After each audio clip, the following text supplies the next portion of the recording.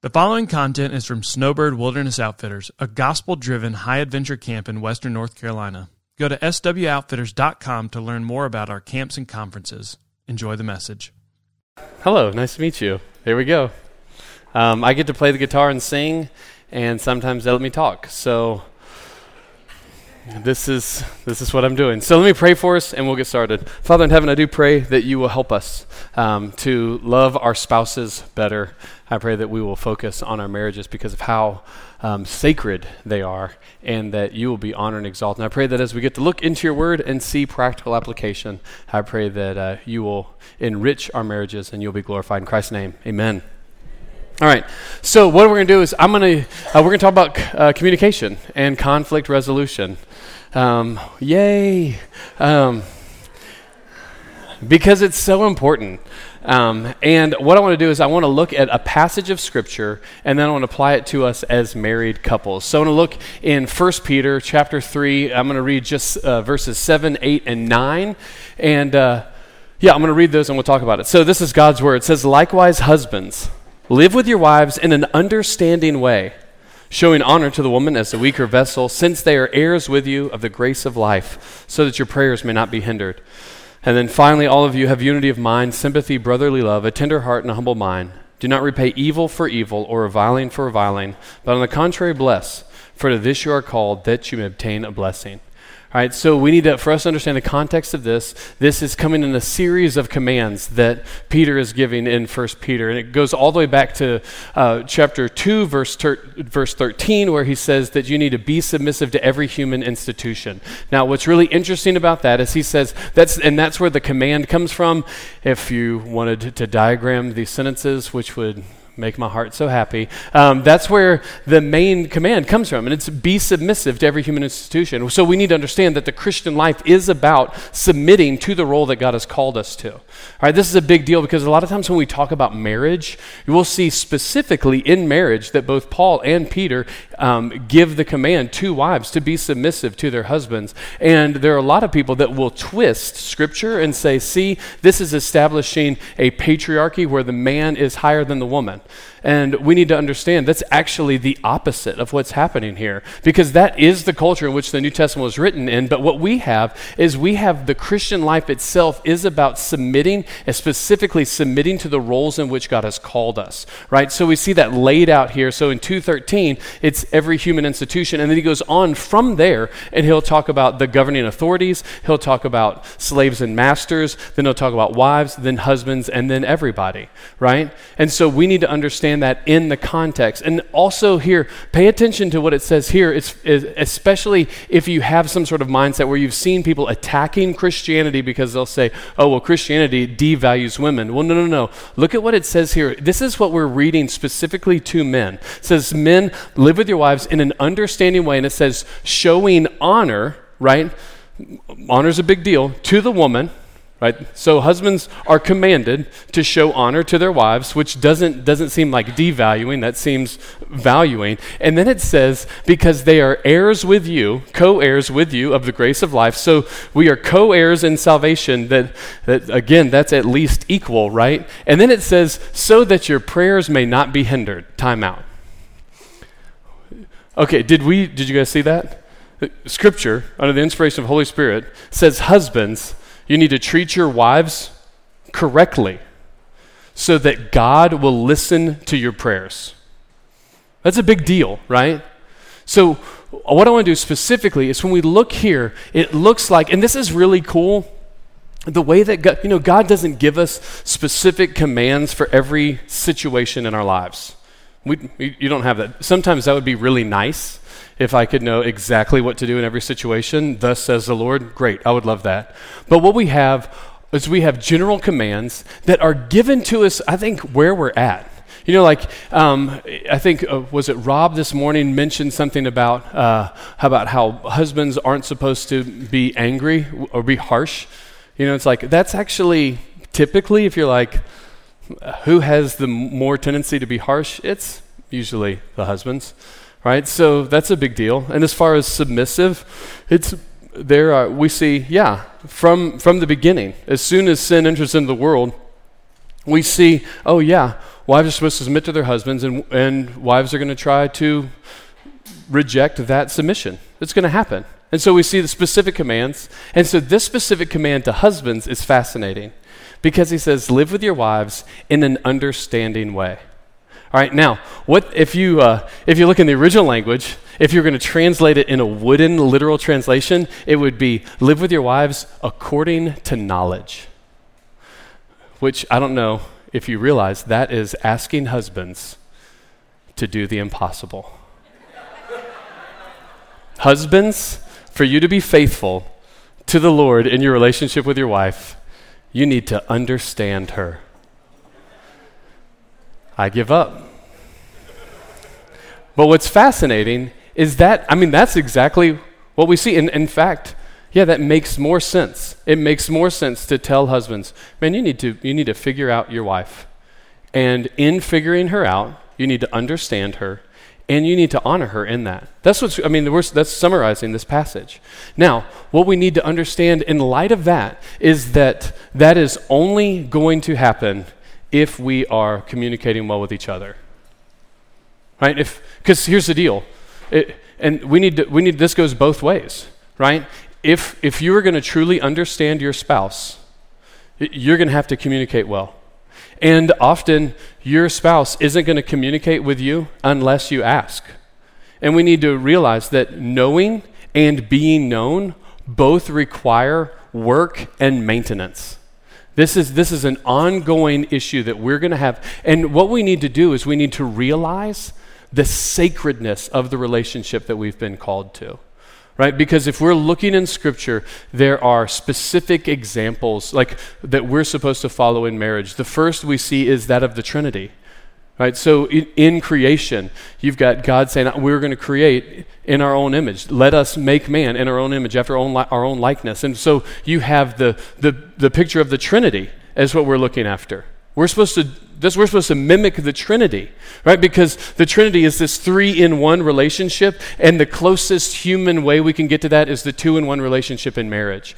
And that's why a husband will leave his father and mother, hold fast to his wife, and the two become one flesh. That oneness is what we're striving for, right? And for us to truly become one with our spouse, we kind of have to die to some of our individualistic qualities.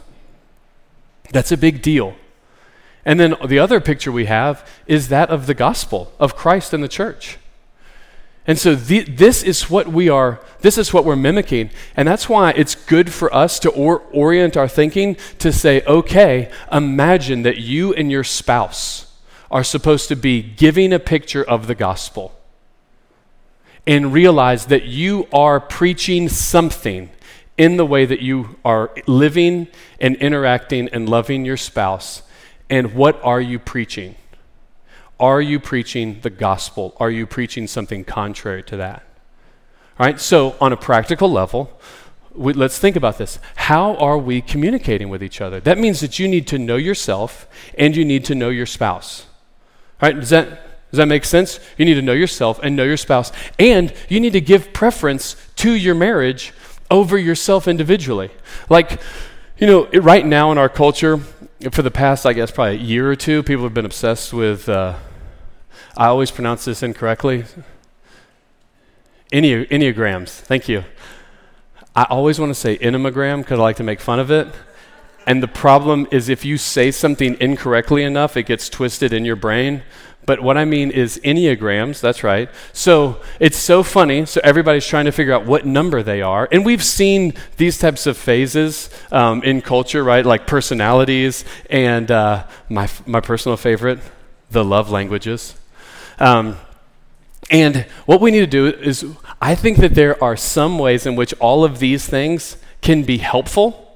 And there's warnings we need to have from, like, to be honest, I remember when people were super obsessed with the 5 love languages. And they're like, well, what love language are you? And what language do you speak? And what language do you hear in? And I thought, that's bullcrap. And then I started thinking through this more, and I realized, okay, we need to see these are not laws, but if this is helping me understand my spouse, and helping me if this is a tool that I can love my spouse better, then I can learn from this. In fact, for my wife and I, I'm gonna embarrass her as much as possible. She's in this room. I'm just kidding. This is really funny. So I can remember, there was a phase where as soon as I got home every night, no matter how late it was, even like during summer camp, I would come home and I would clean our kitchen. And because in my mind, I'm thinking, she's going to be so happy with me. This is going to be the best thing ever. Come in, I'm tired, I'm exhausted. I don't want to clean the kitchen. I want to clean the kitchen because, we have 4 kids who are terrible. They are irresponsible, they break things, they leave stuff places, and it's a constant, it is a full-time job just to put stuff away behind them. And so I'm like, I'm going to serve my wife in this way. And there were times when I would come home and it would be super late. My wife would be like sitting on the couch reading or looking at her phone or watching something, and I would come in and be like, hey, good to see you. And then I would come over here, and for the next 30 minutes, I'm just cleaning the kitchen, and I think she should be so happy with me. And then one day we had a conversation where she said, stop doing that. And I was like, but I'm doing this for you. And she said, I would rather you sit down and hang out with me. And I was like, oh. So that guy with the love languages was like, there was something to that, right? Because it doesn't matter how much in my mind I'm trying to serve her in the way that I want to be serving her. She wasn't receiving that well. She wanted, it was better for our marriage for us to just stop and sit down and hang out. And I was like, well, this is great. But so we need to be careful. Like with all of these things, there are ways that you can learn more about you and more about your spouse, but make sure that we're using those as tools to serve our spouse. What I get frustrated with is I think the Enneagram stuff is just really good for memes. I think that's the only benefit in it, because so many people are taking it so seriously. Like they're even putting it on like their business card, like, oh, so-and-so, this is my job, number 3, I'm a 3. And I think for Christians, first off, I have not. So there's some of you that are probably like, oh, the Enneagram, that's evil. It has pagan cultic roots. And I think maybe I'm not endorsing them in any way. But what I am endorsing is knowing yourself, knowing your spouse better. Whatever you're doing to make that happen, great. But you do not hold that up as a trump card against your spouse. What I mean by that is you can't say, oh, well, he isn't loving me in my love language, so he's out. Oh, time out. Have you talked to him about it? Right, this is huge. Acknowledge, oh, he's trying to love you. And it's funny, my wife and I joke around because we joke around about how my love language is sarcasm and hers is violence. And I have to train myself to hear in violence. And I realize, oh, she does like me. But she speaks in violence, but she hears with burgers and tacos. That's the way she hears love. So I've got to make sure that I'm on the right page. But what you can't do is you can't use your personality as a way of holding something against your spouse. That doesn't trump your marriage. Do you understand that? You can't say, oh, well, that's not my personality. I'm not naturally serving or loving or caring or speaking words of encouragement. Okay, get over yourself, because your marriage takes priority over that. You can't say, oh, yeah, well, I did that because, I'm an 8, and I just say things without thinking. Okay, great. Whether it's an Enneagram or personality or whatever, don't use that as an excuse for sinful activity. If so, you're sinning against God. And you need to understand this. Yes, you have been made in a certain way. You have a personality, but that can change in submission to the gospel and to your marriage. We have to get over ourselves, because what's more important, your personality or your marriage, right? So that leads into conflict resolution, right? We need to make sure, as far as communication goes, if we've been commanded to love each other, and husbands are commanded to understand their wife, to live with their wives according to knowledge, then that also includes a man getting to know his wife and a wife being known by her husband. All right? And so then, inevitably, if you're living in this world, you are going to have conflict. If you haven't had conflict, congratulations, you're self-deceived. Anyway, It's going to happen. And so what you need to understand is you need to understand how you deal with conflict and how your spouse deals with conflict. You need to have open communication about that. And then here's the deal. Each one of us has to change. There you go. You've got to compromise. Because again, you can't hold up, well, this is how I deal with stuff. Okay, yeah, that's fine if you want to be single for the rest of your life. You can say, as a single person, I'm holding up. This is how I deal with stuff. If people aren't going to conform to that, forget about them. Great, you can do that and be single. But if you've made this commitment before God and you're supposed to be pursuing oneness with each other, then you need to figure it out and you need to compromise. What do I mean by that? I mean, so for me, I like to talk things out immediately. That's me. I am stereotypical, like, let's fix this. I can tell you're upset. Tell me why, and let's talk about it right now. Let's talk about it until we get to a resolution. We get to the resolution, let's shake hands, and we're done. We're good to go.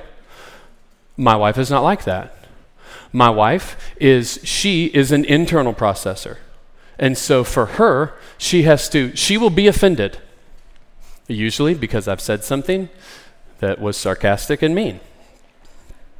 So she will be offended. And so what she has to do is her brain will say, I know I'm offended emotionally, right? Emotionally, she's offended. And then rationally, she has to work it out. Now, if I try to interrupt that process, that's not good, right? And so this has led to, at times, dishonesty. Because I'll say, is something wrong? And she'll go, I'm fine. But I know she's not fine. She's not trying to lie to me. She knows she's not fine, but she doesn't know why. She doesn't know how to articulate it. Because the way that her brain works is she's got to figure it out. When she figures it out, then she's ready to talk about it. And then once we talk about it, that's great, then I'm good to go. Let's go hang out. Not yet. For her, because for her, she will rationally be like, I'm not mad anymore. But emotionally, she's still mad. And so what has to happen is that her emotions have to catch up with her reason, and then we're good to go. All right, now, is one of us right and one of us wrong? No. This is the way that we are. And so what do we have to do? We have to change. Because our marriage is more important than the way that we're wired. So, how do we do this? We compromise. What I do is I say, I see that you're upset. And what she has to do this. This is where she has to change. She has to be able to say, yeah, I'm upset, but I'm not ready to talk about it. That's a change for her. She's compromising because normally she'd say, I'm fine. I know you're not fine. And so she changes. She says, I am upset, but I can't talk about it right now. And so then what has to happen? I have to change. I have to say, all right, I will wait until you're ready to talk about this. And so then, when she's ready, we talk about it. And we talk about it, we work it out, usually involving me apologizing because I said something that was mean and sarcastic, that was taken either the right way, and I shouldn't have been like that, or the wrong way, and she should have understood me. But then we resolve it. We talk it out. But we're still not good then. Rationally, we're good.